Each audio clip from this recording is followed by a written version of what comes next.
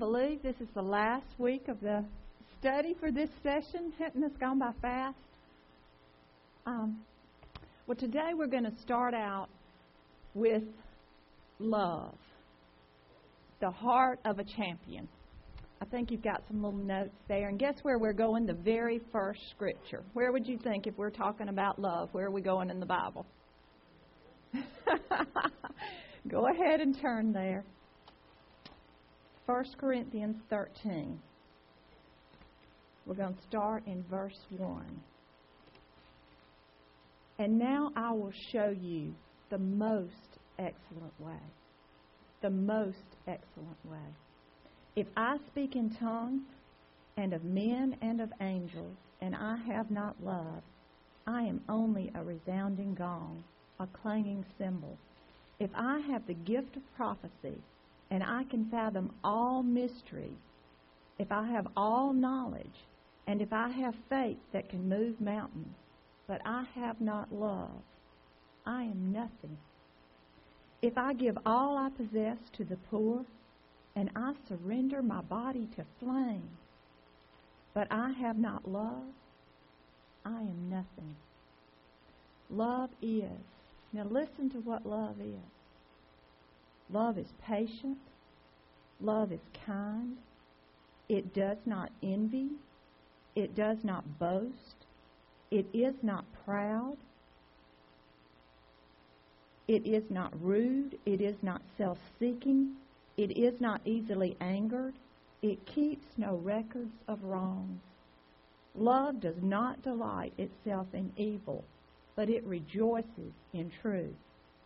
It always protects, always trusts, always hopes, and always perseveres. Skip to 13. And now these three remain: faith, hope, and love. And the greatest of these is love. Amen. Today I want you to go back with me to 1973. And y'all may remember this story, but I want you to hear it with spiritual ears this morning. Do y'all remember a horse named Secretariat? And there is, in the horse racing world, a racing series called the Triple Crown. And that was a 3-race series, and that consisted of the Kentucky Derby, the Preakness, and the Belmont Stakes. And Secretariat came on the scene, and he was just a nobody horse.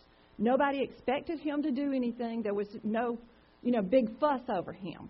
And all of a sudden, he came on the scene.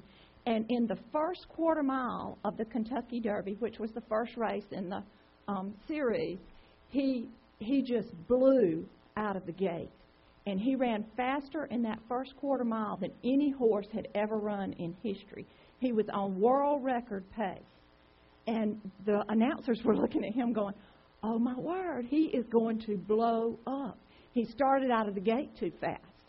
And when he finished that race, he did not blow up. He won that race by 2.5 lengths ahead of the next closest finisher.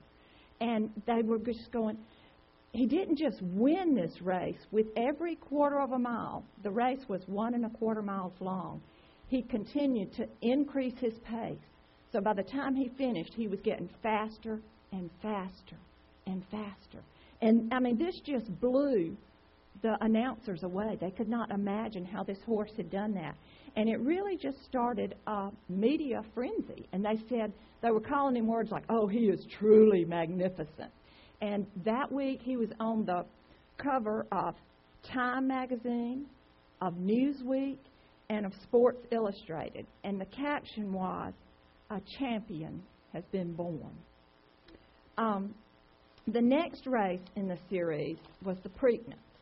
And that was the second race in the Triple Crown. And it says that the announcers even had trouble finding adjectives, finding words to describe how wonderful he was. They said if they had compared him in human terms, he would have been like the Heisman Trophy winner, the Rhodes Scholar, and Miss America all rolled into one. He was just something else, and the whole nation was abuzz about him. And his second victory was even more awe-inspiring than his first one. As he came out of the gate, Secretariat was in last position. He was the last horse out of the gate. And they said that this track was very, very tight. And they said that it was suicidal. It was considered suicidal to go around that first turn too fast, because you might just have a tumble and you would cause yourself to wreck and every other horse in the field. But Secretariat paid no attention to that. By the time he got around the first turn, he was already stretching it out to lead. And again, he won that race by 2.5 lengths. And the announcers, as they were just screaming into the microphones that day, they were saying, "You just don't do what he did today. You just don't do that." Secretariat was blowing everybody's mind. Then comes the third race, the Belmont Stakes. And listen to who his competitor was, Sham. Now remember, we're listening with spiritual ears. In the first part of this race, Sham is running neck and neck with Secretariat. And then all of a sudden, Secretariat begins to pull off and leave him. And he won that race that day by 31 lengths. They said it was the biggest. People were just amazed at this horse. And the announcers began to ask the jockey, they said, "Why?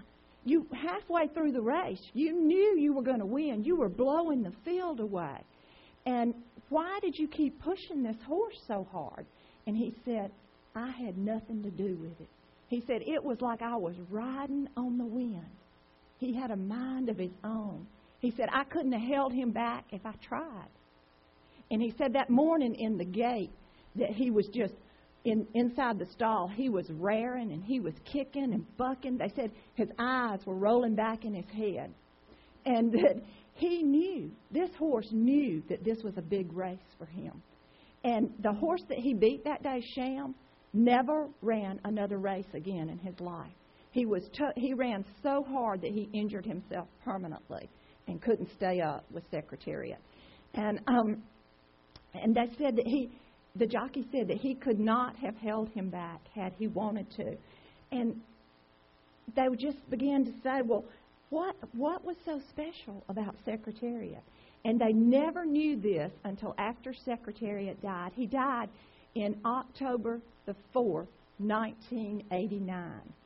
And they realized after his death that his heart was 2.5 times larger than a normal heart of a horse. See, his heart weighed 22 pounds, and a normal heart would have weighed about 8.5 pounds. His heart was supernaturally, and it was a normal, healthy heart. He just was supernaturally, the Lord built him with an enlarged heart where he could run faster and longer, and he could just stay the course. As time went on, he just could run harder and harder and harder because the Lord had supernaturally gifted him. And they said that when he went out to run a race, he did not merely intend to run the race. He intended to run the greatest race ever. And as I listened to that story, it just began to stir in my spirit. Lord, I want you to do that with my life. I want you to increase my heart. Enlarge my heart, Lord. You can supernaturally do that. Increase my capacity to love, Father, so that I will love the things that you love. I don't want to finish this race and just think, oh, I got through it. But I want to run the best race ever. And I'm looking at y'all and I'm thinking, I bet you're the same way, aren't you? You don't want to just get through this life. We want to run the best race ever. Look up Psalms 119, verse 32. And you see, this is biblical. This is what is said there.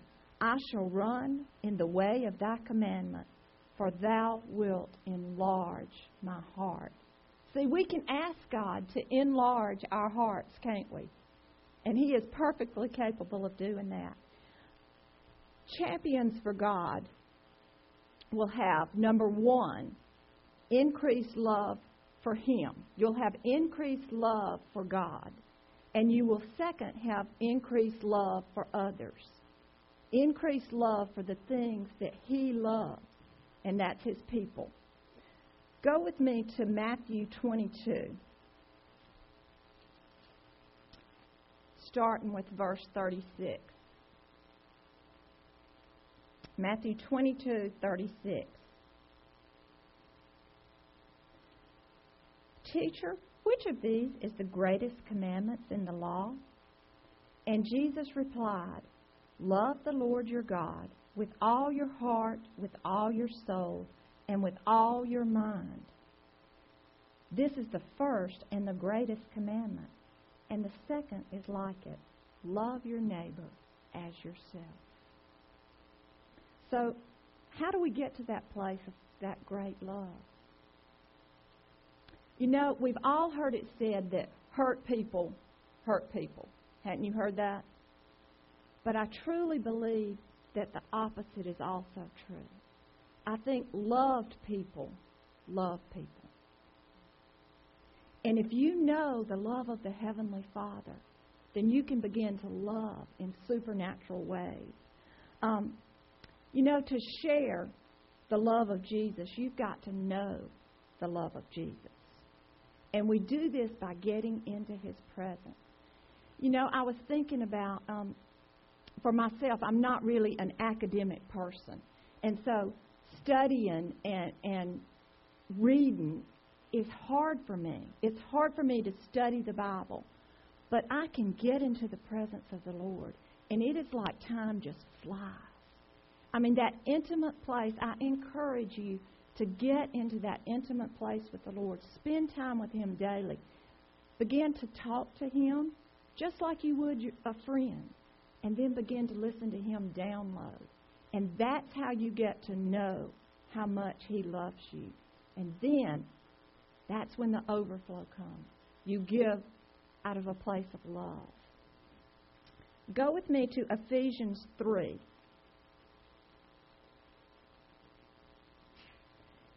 This is a scripture that I've got it marked in my Bible. Pray for my family. I pray this for myself, and I'm praying it for each one of us in this room today. Ephesians 3, let's start with verse 16. I pray that out of His glorious riches He may strengthen you with the power through His Spirit in your inner being, so that Christ may dwell in your hearts through faith. I pray that you, being rooted and established in love, may have the power, together with all the saints, to grasp how wide, how long, how high, and how deep is the love of Christ, and to know this love that surpasses knowledge. You see, He doesn't want this just to be a head knowledge. He wants this love to get in our spirits, to get in our hearts, that you may be filled to the measure of all fullness of God. And now to Him who is able to do immeasurably more than all we ask or imagine. How much can you ask and how much can you imagine? He can do immeasurably more than that. According to His power that is at work within who? Us. His power is working inside of us to grasp how wide, how deep, how high is the love of Jesus Christ. To Him be the glory in the church and in Christ Jesus throughout all generations, forever and ever. Amen. Now, can you pray that for yourself? That's a promise. The Lord wants you to know how much He loves you. And if it is in His Word, He'll do that for you. Let's turn again back to 1 Corinthians 13.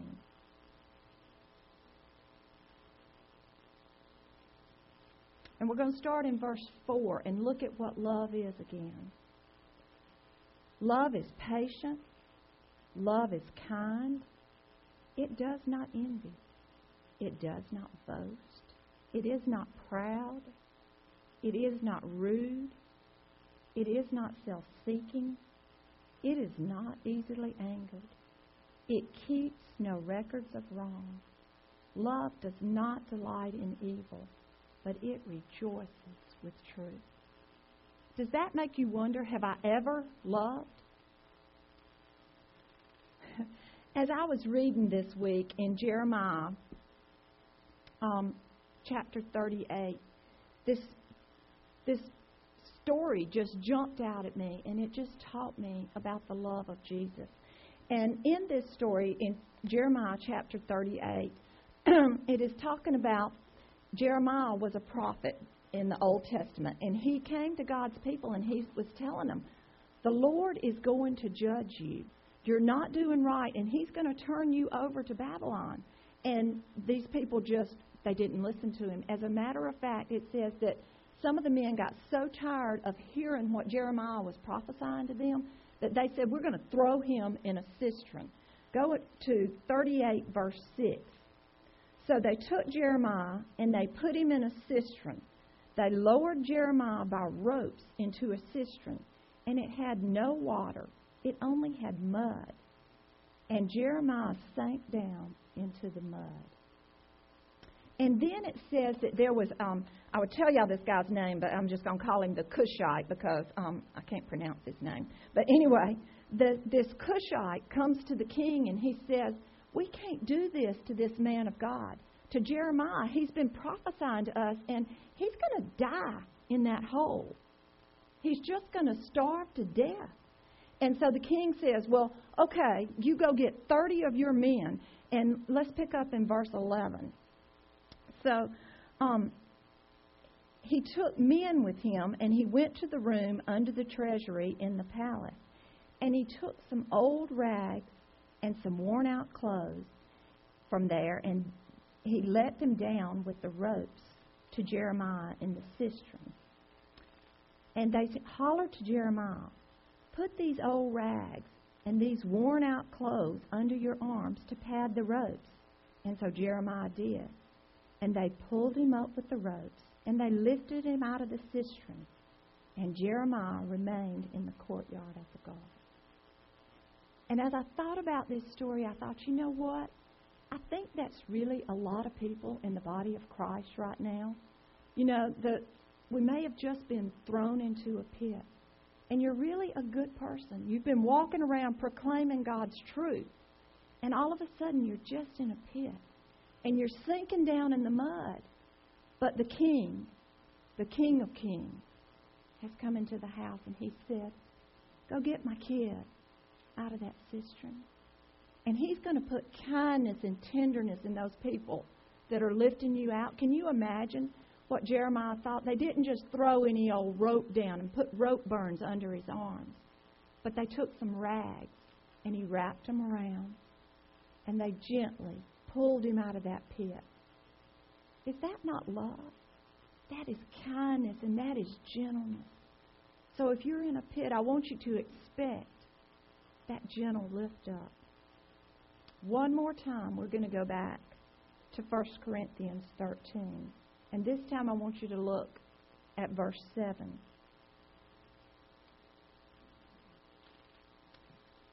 Love is what it's talking about. Love always protects. It always trusts, always hopes, and always perseveres. Love never fails. Love always perseveres.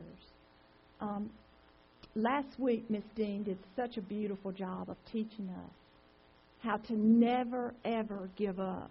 And today I've got a little video clip that I want you to watch, and it's from the movie Facing the Giants. And I just want us to picture this coach as the Holy Spirit speaking into your life. Again, I want you just to watch this clip with spiritual ears. Your attitude's like the aroma of your heart. If your attitude stinks, it means your heart's not right. Sure is preachy today. Mm-hmm. What? How's your attitude, Brock? It's fine. Then you'll be okay with the death crawl, right? All right, everybody on the goal line. Get your partner. Let's go. All right, let's go. Show me something. 10 yards. Move it. Let's go, Matt. Let's go. Go, Jonathan. Show me something. 10 yards. Show me some power. No knees. Keep your knees off the ground. Show me something. There you go. 10 yards. Show me some muscle. Show me some power. Give me some heart. Let's go. Very good, boy. Very good. Let's run it back.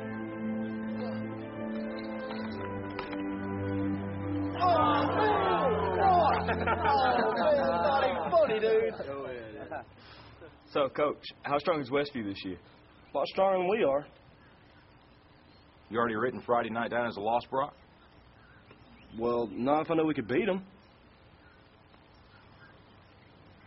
Come here, Brock. You too, Jeremy. What, am I in trouble now? Not yet. I want to see you do the death crawl again, except I want to see your absolute best. What, you want me to go to the 30? I think you can go to the 50. 50. I can go to the 50 if nobody's on my back. I think you can do it with Jeremy on your back. But even if you can, I want you to promise me you're going to do your best. All right. Your best. Okay. You going to give me your best? I'm going to give you my best. All right, one more thing. I want you to do it blindfolded. Why? Because I want you giving up at a certain point when you can go further. Get down. Jeremy, get on his back. Now get a good tight hold, Jeremy. All right. Let's go, Brock. Keep your knees off the ground. Just your hands and feet. There you go. A little bit left. A little bit left. There you go. Show me good effort. That way, Brock. You keep coming. There you go. It's a good start. A little bit left. A little bit left. There you go, Brock. Good strength.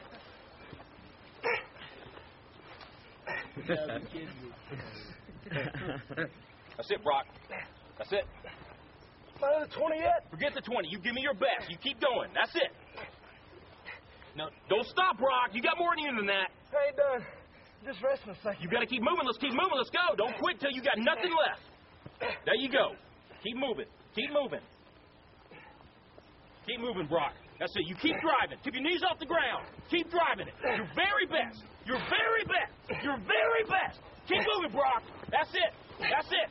That's it. Keep going. Don't quit on me. Keep going. Keep driving it. Keep your knees off the ground. That's it. Your very best. Don't quit on me. Your very best. Keep driving.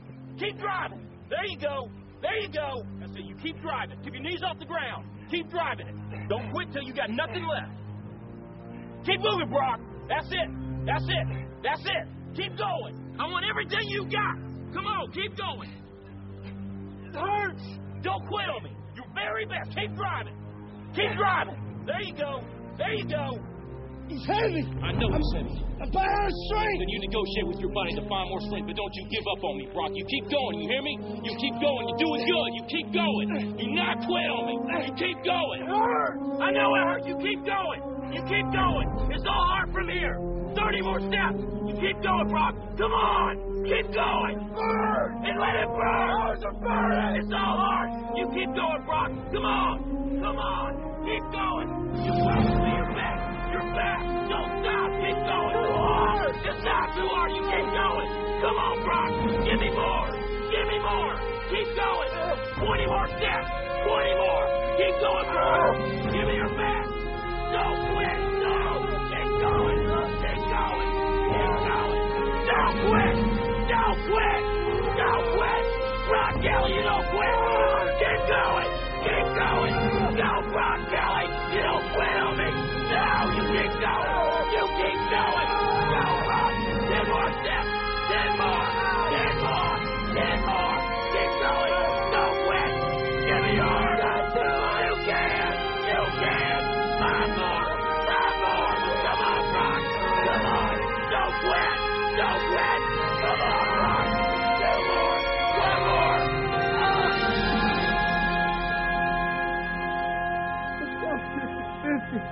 I'll have any more.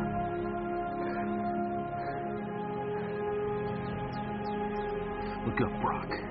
You're in the end zone.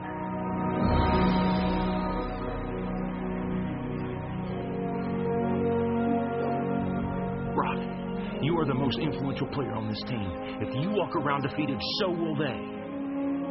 Don't tell me you can't give me more than what I've been seeing. You just carried a 140-pound man across this whole field on your arms.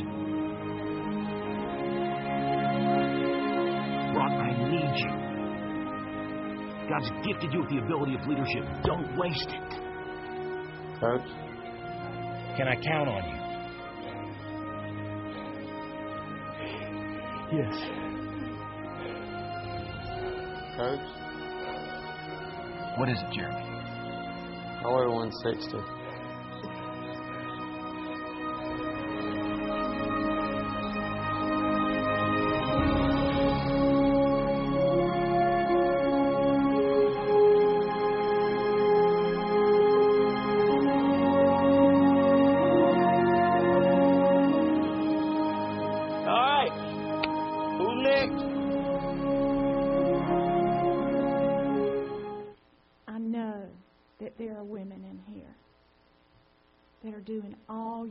You can do.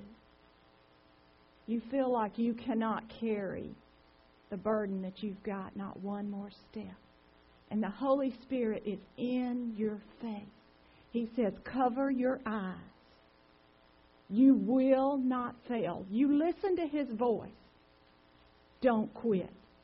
Don't give up. One more step. One more step. I'm putting you in the end zone. My love never, never fails. So how do we feed our faith? How do we activate this measure of faith? We hear the Word of God. We get into the Word of God. We eat it like it's our daily bread. A few years ago, I was walking through a trial, and I didn't think I had the faith to claim those promises in my life. And so I heard this verse. I heard a teaching. Faith comes by hearing and hearing the Word of God. So what I did is I started eating this.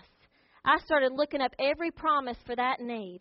I started listening to different preachers, Bible truth preachers that would preach the Word of God. I started buying cassettes, listening to CDs, getting on the internet. And what it did, it fed the faith in me so that it could come forth in my life. And I want to tell you, it worked. This is truth. Because my faith went from being a pea to at least a stalk. And so you need more faith in your life. Hear the Word of God. Get in the Word of God.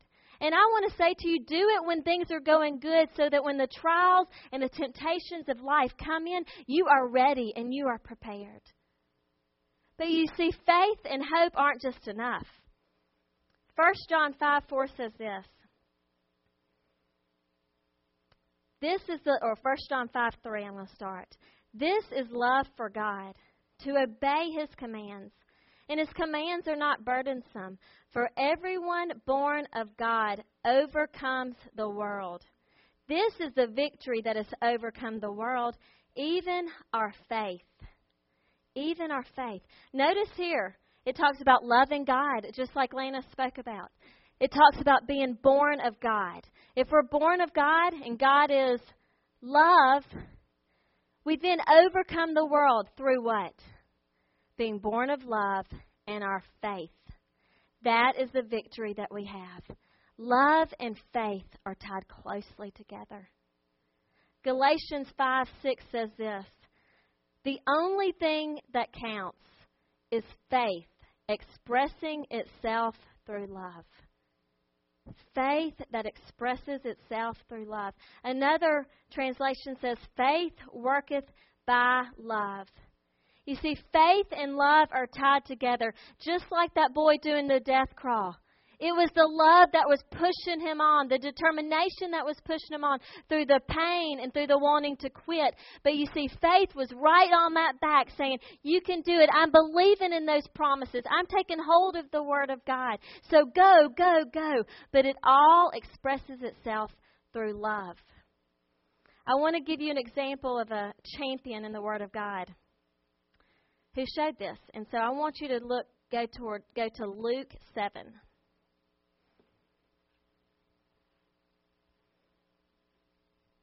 Luke 7, and we're going to look at verses 1 through 10. And remember, faith and love are tied together here. Luke 7, 1 through 10. When Jesus had finished saying all this in the hearing of the people, he entered Capernaum. There a centurion's servant, whom his master valued highly, was sick and about to die. The centurion heard of Jesus and sent some elders of the Jews to him, asking him to come and heal his servant. When they came to Jesus, they pleaded earnestly with him, "This man deserves to have you do this, because he loves our nation and has built our synagogue." So Jesus went with them. He was not far from the house when the centurion sent friends to say to him, "Lord, don't trouble yourself, for I do not deserve to have you come under my roof. That is why I did not even consider myself worthy to come to you. But say the word, and my servant will be healed. For I myself am a man under authority, with soldiers under me. I tell this one, 'Go,' and he goes, and that one, 'Come,' and he comes. I say to my servant, 'Do this,' and he does it." When Jesus heard this, he was amazed at him. And turning to the crowd following him, he said, "I tell you, I have not found such great faith even in Israel." Then the men who had been sent returned to the house and found the servant well. Okay. Jesus was amazed. Who in here wants to amaze Jesus, the Son of God? He was amazed at this man, and he said, he has found great faith. Only twice did Jesus say that.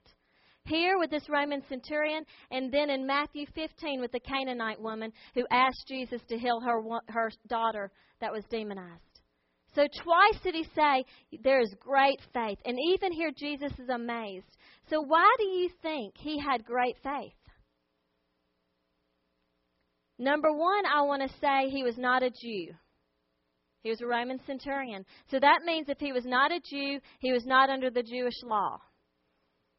The New Testament calls the law of sin and death. Because the law was never intended for us to fulfill it to reach salvation. Salvation can only come through what? Grace, Jesus Christ. And so if he is not under the law, then he's not under condemnation. Notice in this verse that when the Jews went to see Jesus in verse 4, they said, "This man deserves to have you do this." You see, that was their mindset. The Jewish people were under law, so they were trying to fulfill every legalistic thing to earn salvation, to earn the blessings of God, to earn the favor of God. But what was this Roman centurion's response? "I do not even consider myself worthy to come to you." I don't believe that that's insecurity. I don't believe that's feeling helpless. I believe that's humility. I don't deserve this, but I understand that you're a man of authority. You see, so this Roman centurion didn't operate out of legalism. He was even right then operating out of grace. He was understanding that love didn't come from his own self-righteous acts, his own works, but that it was a free gift. And then he understood authority. He himself was a man of authority. It meant that when he spoke, he had the whole Roman Empire standing behind him. And if he told someone to come, they had to come. Or if he told someone to go, they had to go. And so when he looked to Jesus, he knew he was a man of authority. He knew that when Jesus spoke, that the God of Israel would stand behind those words and would accomplish what was sent. Faith comes by hearing, and hearing the word of God. This man had faith in the words of Jesus Christ. Jesus Christ, who is grace and truth, and his words which are spirit and life. So he operated out of love. And notice, he wasn't even seeking this healing for himself. It was for a servant. It says in verse 2, whom his master valued highly.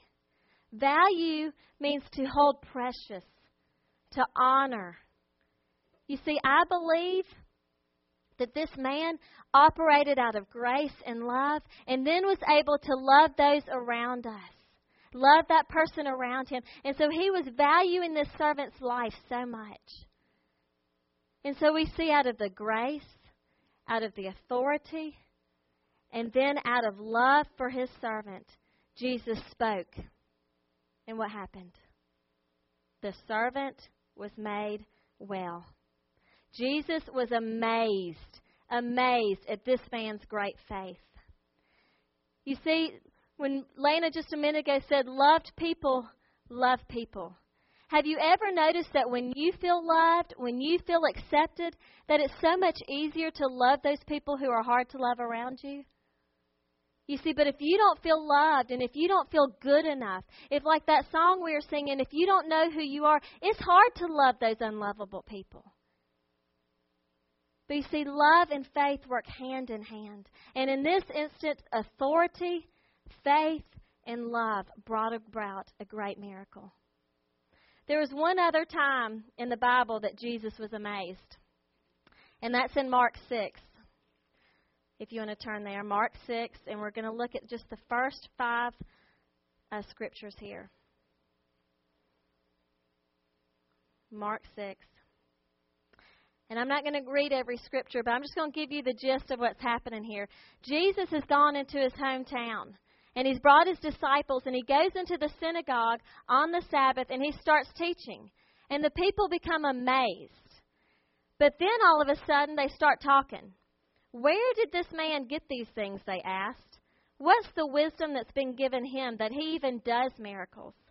Isn't this the carpenter? Isn't this just Mary's son and brother of James and Judas and Simon? Aren't his sisters with us? And notice right after that in verse 3, what happens? And they took offense at him. First, Jesus comes in and starts teaching on this Sabbath in the synagogue to the Jewish people who were under the law, and they're like, wow. But then they took offense at him. They didn't recognize Jesus' authority. They looked at him in the natural. They started becoming self-righteous in their own self, and they got a bitter, hard heart. And guess what happened then? Only, it says, he could not do any miracles there except lay his hands on a few sick people and heal them. And he was amazed at their lack of faith. Jesus had been amazed with the Roman centurion's faith. But here in his own hometown, he was amazed at their lack of faith. And we see that because of the lack of honor, the lack of love for Jesus, and the lack of faith, only a few miracles were performed. You know, as a champion, I want to be one that has great faith. You know, faith, though, is nothing unless it roots itself in love, because love is going to be the driving force behind our faith. So I want to ask you, in your prayers right now, in the things that you're believing for, do you feel like you are full of faith? And I want to suggest to you that if you don't feel full of faith, then you need to get back in love, because faith expresses itself through love. Think about a car. A car is faith. It's brand new. It has a great engine. And think about love being the gas. Well, that faith is no good, right, if it's not got filled up with love, the gas that pushes that faith on.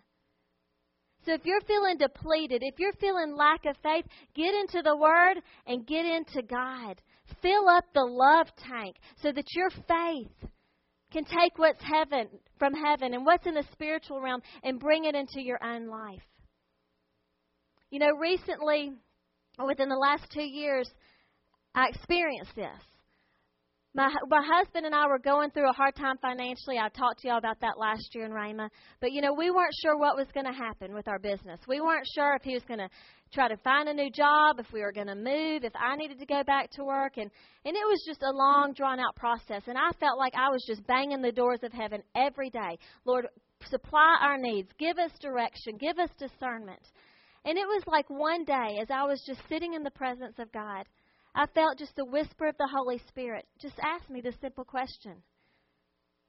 Anne, Do you believe I love you? And me being my good church self, of course, Jesus loves me. I sing the song, I know the song. And I've just felt him whispering, Ann, do you believe I really love you? And I just sat there and I knew, okay, he's trying to make a point here. And then I felt him say, Ann, if your earthly father loves you, which you know he does, and wants to supply all of your needs, how much more do you think I want to supply all of your needs?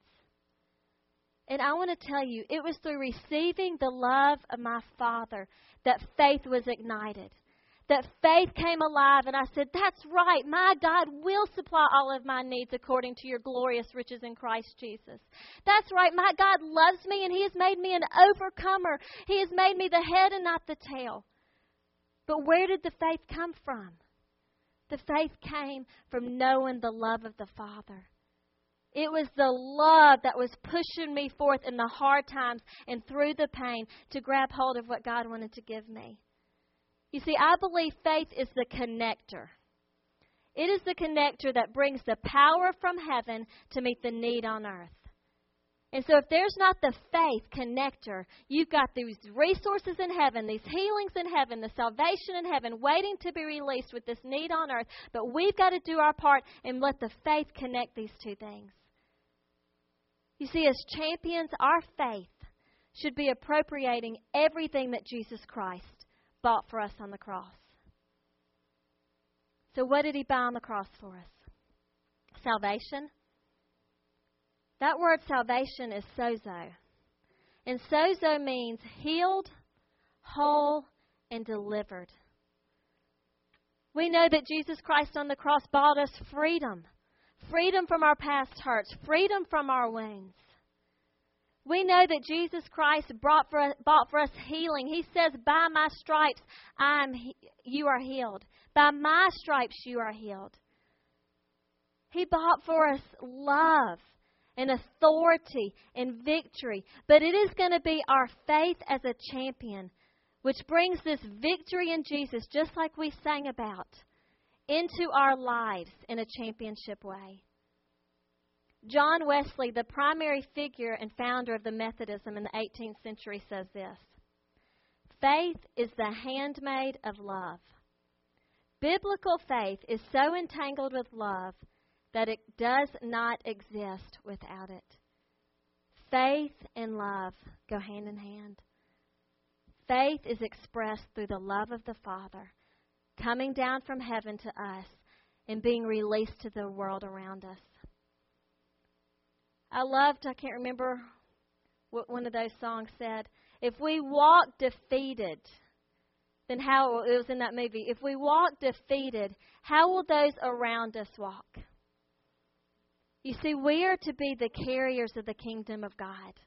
We are to be the light of the world. So if we're walking defeated lives, how will those around us know the Jesus Christ who's the victory? You see, we're supposed to stand up in love and confidence in our great and mighty deliverer. And we need to step into that box with authority, knowing that Jesus Christ said, I have given you all authority on earth and in heaven to overcome all the power of the enemy. Paul said this: what shall separate us from the love of Christ? Shall persecution, hardship, famine? And he says, no, for we are more than conquerors in Jesus Christ. So as a champion for Christ, we've got to rise up victorious, grounded, rooted and grounded in God's love. And as we stay rooted and grounded in His love, hope is birthed in us, the hope of glory. And when the hope is produced in us, faith is activated. And when faith is activated, authority is received. And when authority is received, victory is achieved. That is how we rise up, a champion for Christ. You know, these last 7 weeks, I just want to remind you what you've been taught, what the Word of God says. If you've been born of God and born of love, you've been called, you've been chosen, and you have been anointed. When you said yes to God, Jesus said, follow me.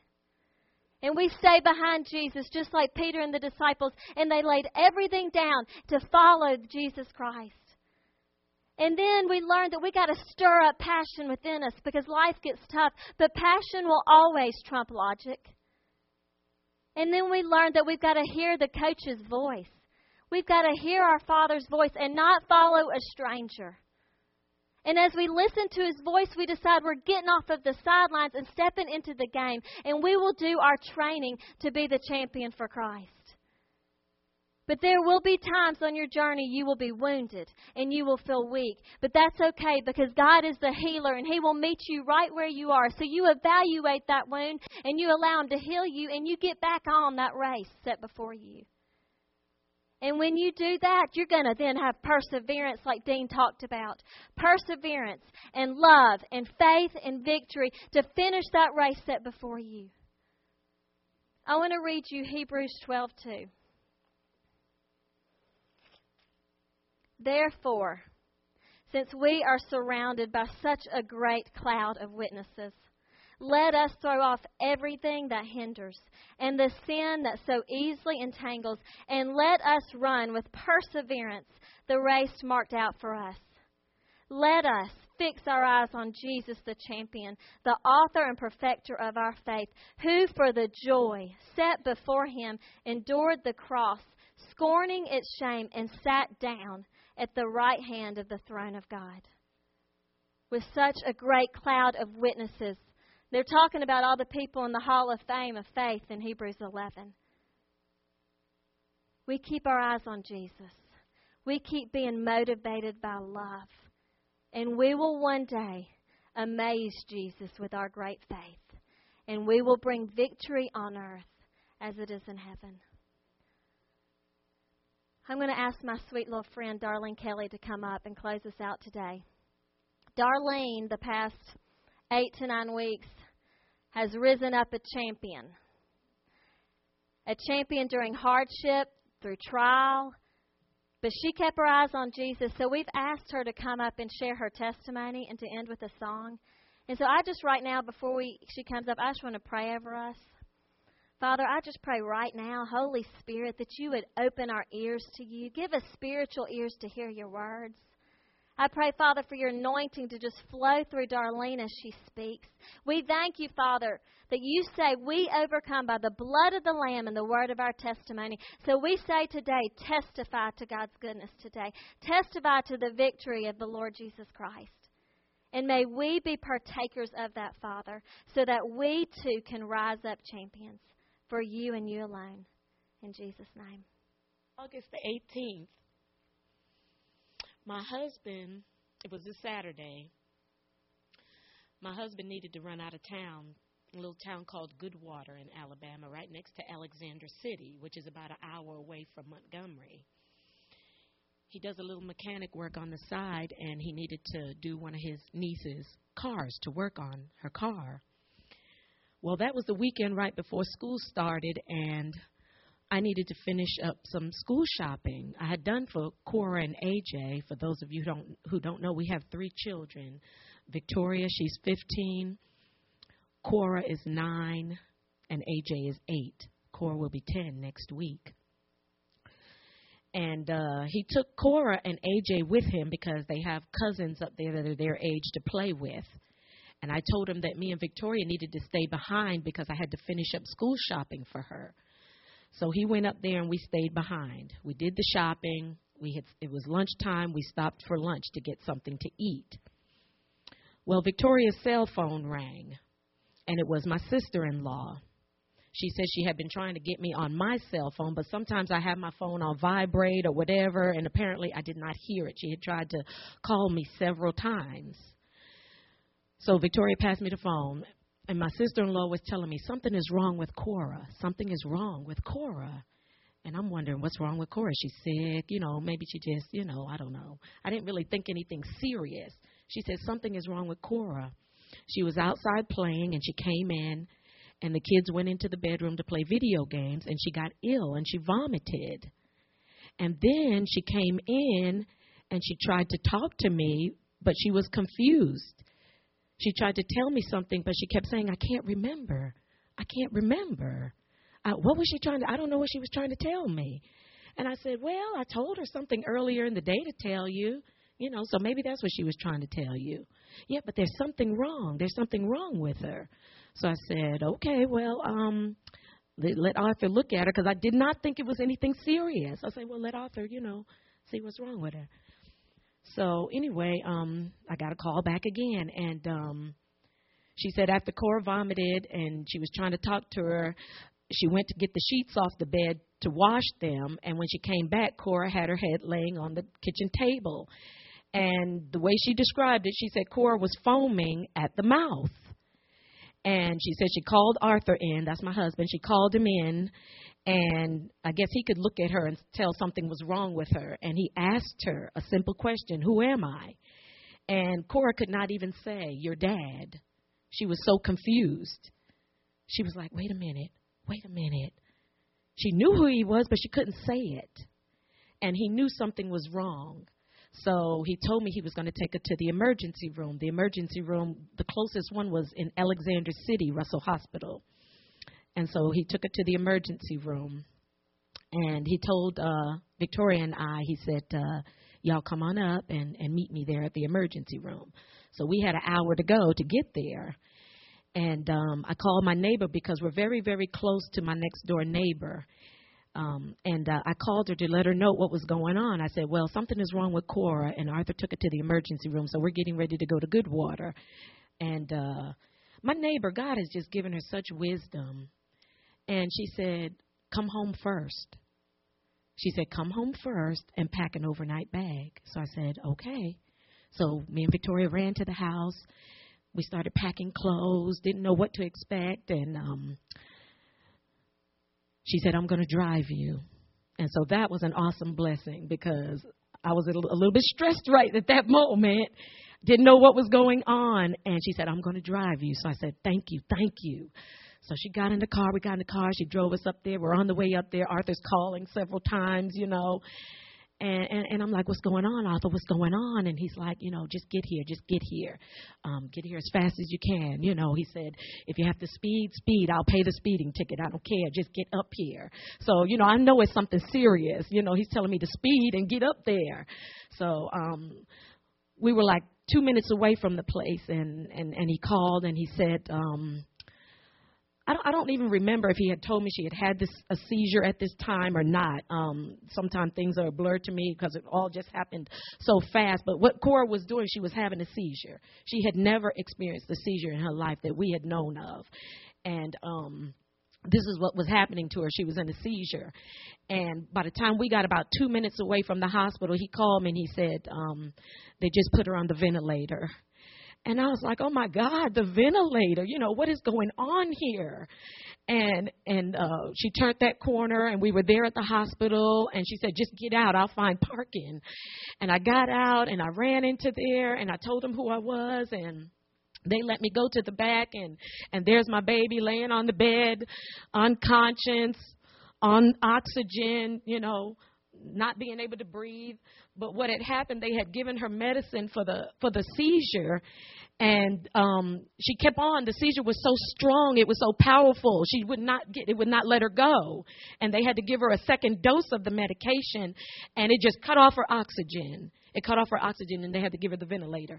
And anyway, we went through all of that, and they said, we're going to have to get her to Birmingham. It was cloudy that day. They said they were going to send a helicopter. A helicopter couldn't come because it was cloudy that day.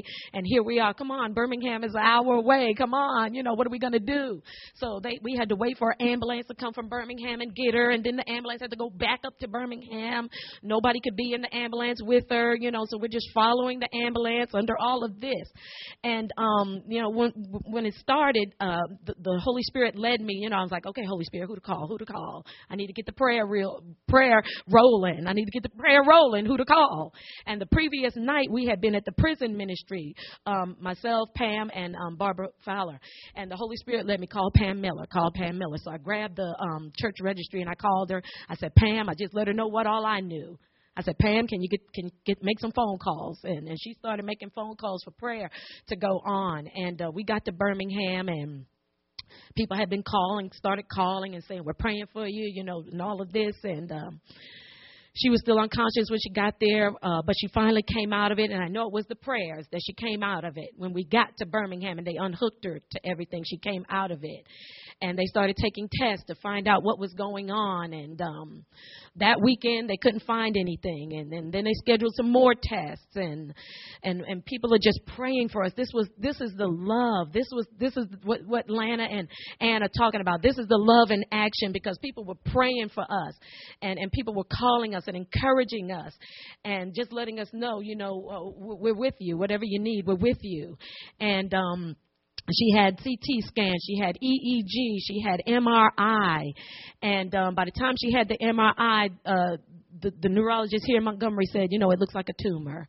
It looks like a tumor on her brain because it was swelling. She showed it to me, and she said, you got to go back to Birmingham. We went back to Birmingham. She said, he'll be able to tell you more about it, the surgeon. So the surgeon looked at it. He said, that looks like a tumor, and he said, we're going to have to go in. Because I don't know if we're going to be able to get it all out, he said, but maybe we can go in and just get a sample of it and see what it is, and treat it that way. And, here we are, our daughter's going to have brain surgery, but we prayed and we just asked God to just help us through this like anybody would, pray, God, help us through this. Give us strength in this. And one of my prayers was, Lord, help me to stay strong in this. Yes, my stomach is turning. Yes, my stomach is doing somersaults, but help me to stay strong in this. Help me to be an example. Help us to be strong in front of her, and help me to be an example to others, because others are going to be watching us through this, Lord. I said, this is going to be a testimony, Lord. I said, however it ends, it's going to be a testimony. And God, I'm going to share the testimony. I'm going to give you the glory in this. I'm not taking anything for myself. And God knows I love to praise him. I love to worship him. And he knows. I said, whatever you do, Lord, I'm going to share it. I'm going to tell it. And anyway, when it was time, they just scheduled the surgery. We had to go for surgery in Birmingham. The night before, we had an MRI. She had to take another MRI. She had the MRI, and God just gave me such an overwhelming peace. I mean, it was just unimaginable. I had never experienced peace like that in my whole life. I'm sitting in there, and she's in that MRI tube, and I'm just so peaceful. I'm falling asleep, just, whatever. That's how peaceful I was through it. Well, that next morning, we got up 5:30. We took her to the hospital, and she's in there. Took her back to the pre-op, and Pam Miller came up there for support. Love again. That's love in action. And I know everybody can't come. But for those of you who prayed, for those of you who knew about it, I thank you. Thank you for your prayers.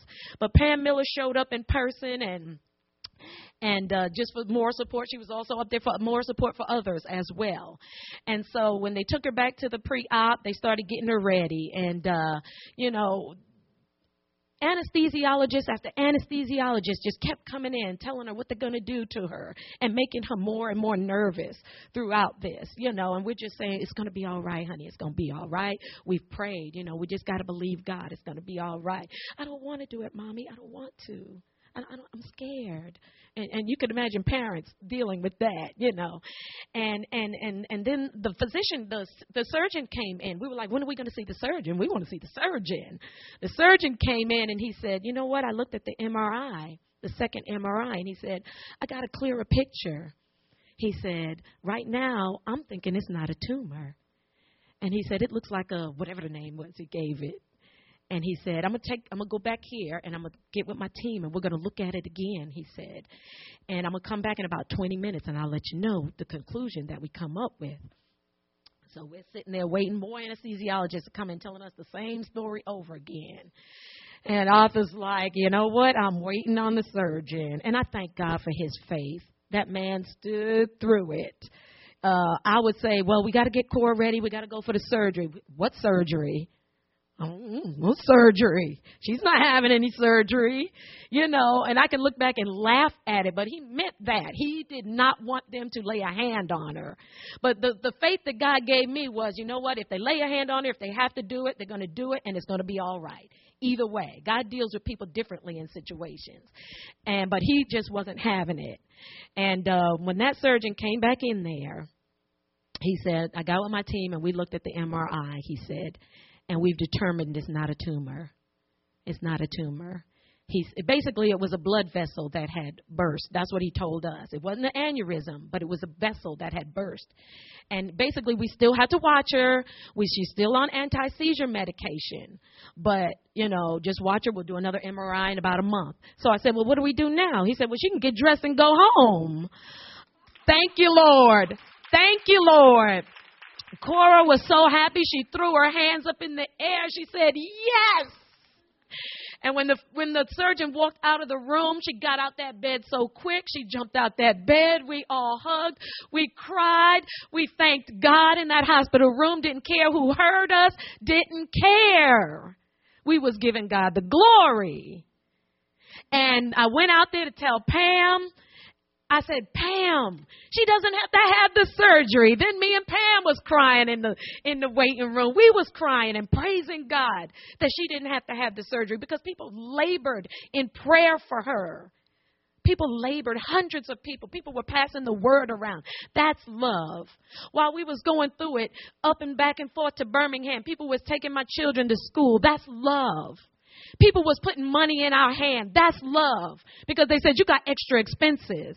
That takes gas going up and down through there. Here. Thank God for love. That was love. She got a prayer shawl. That was love. This is love in action, not just talking. Love in action. People doing. And it's good to ask, do you need anything? But sometimes you can look and you can see and just go on and take care of the need. Just take care of the needs sometimes. I understand sometimes you do have to ask and people have to tell you, well, I need this, I need that. But people were seeing the need and they were just doing it, making meals, all of that. We needed all of that and they was doing all of that. So we got the victory. She didn't have to have surgery that day and we thanked God for that. And Pastor Allen showed up right when I went out to tell Pam that she didn't have to have the surgery. And I told Pastor Allen, I said, you know what? Because that night was Ignite or what, we was having something that Wednesday, and we wanted to go to it, but she was having the surgery. Arthur, when we found out she didn't have the surgery, we said, oh, we going to church tonight. We going to church tonight. And I told Pastor Allen, I said, Pastor, I'm sorry, but I'm going to embarrass you tonight. I'm going to embarrass you. I said, because I got to give God some praise for what he has done in our lives. I am so grateful. So we're still in the midst of it. It's not over yet, but we got the victory. We got the victory. She had another MRI on Friday, and we're just waiting for the results of that. But by faith, everything is going to be all right. Everything's going to be all right.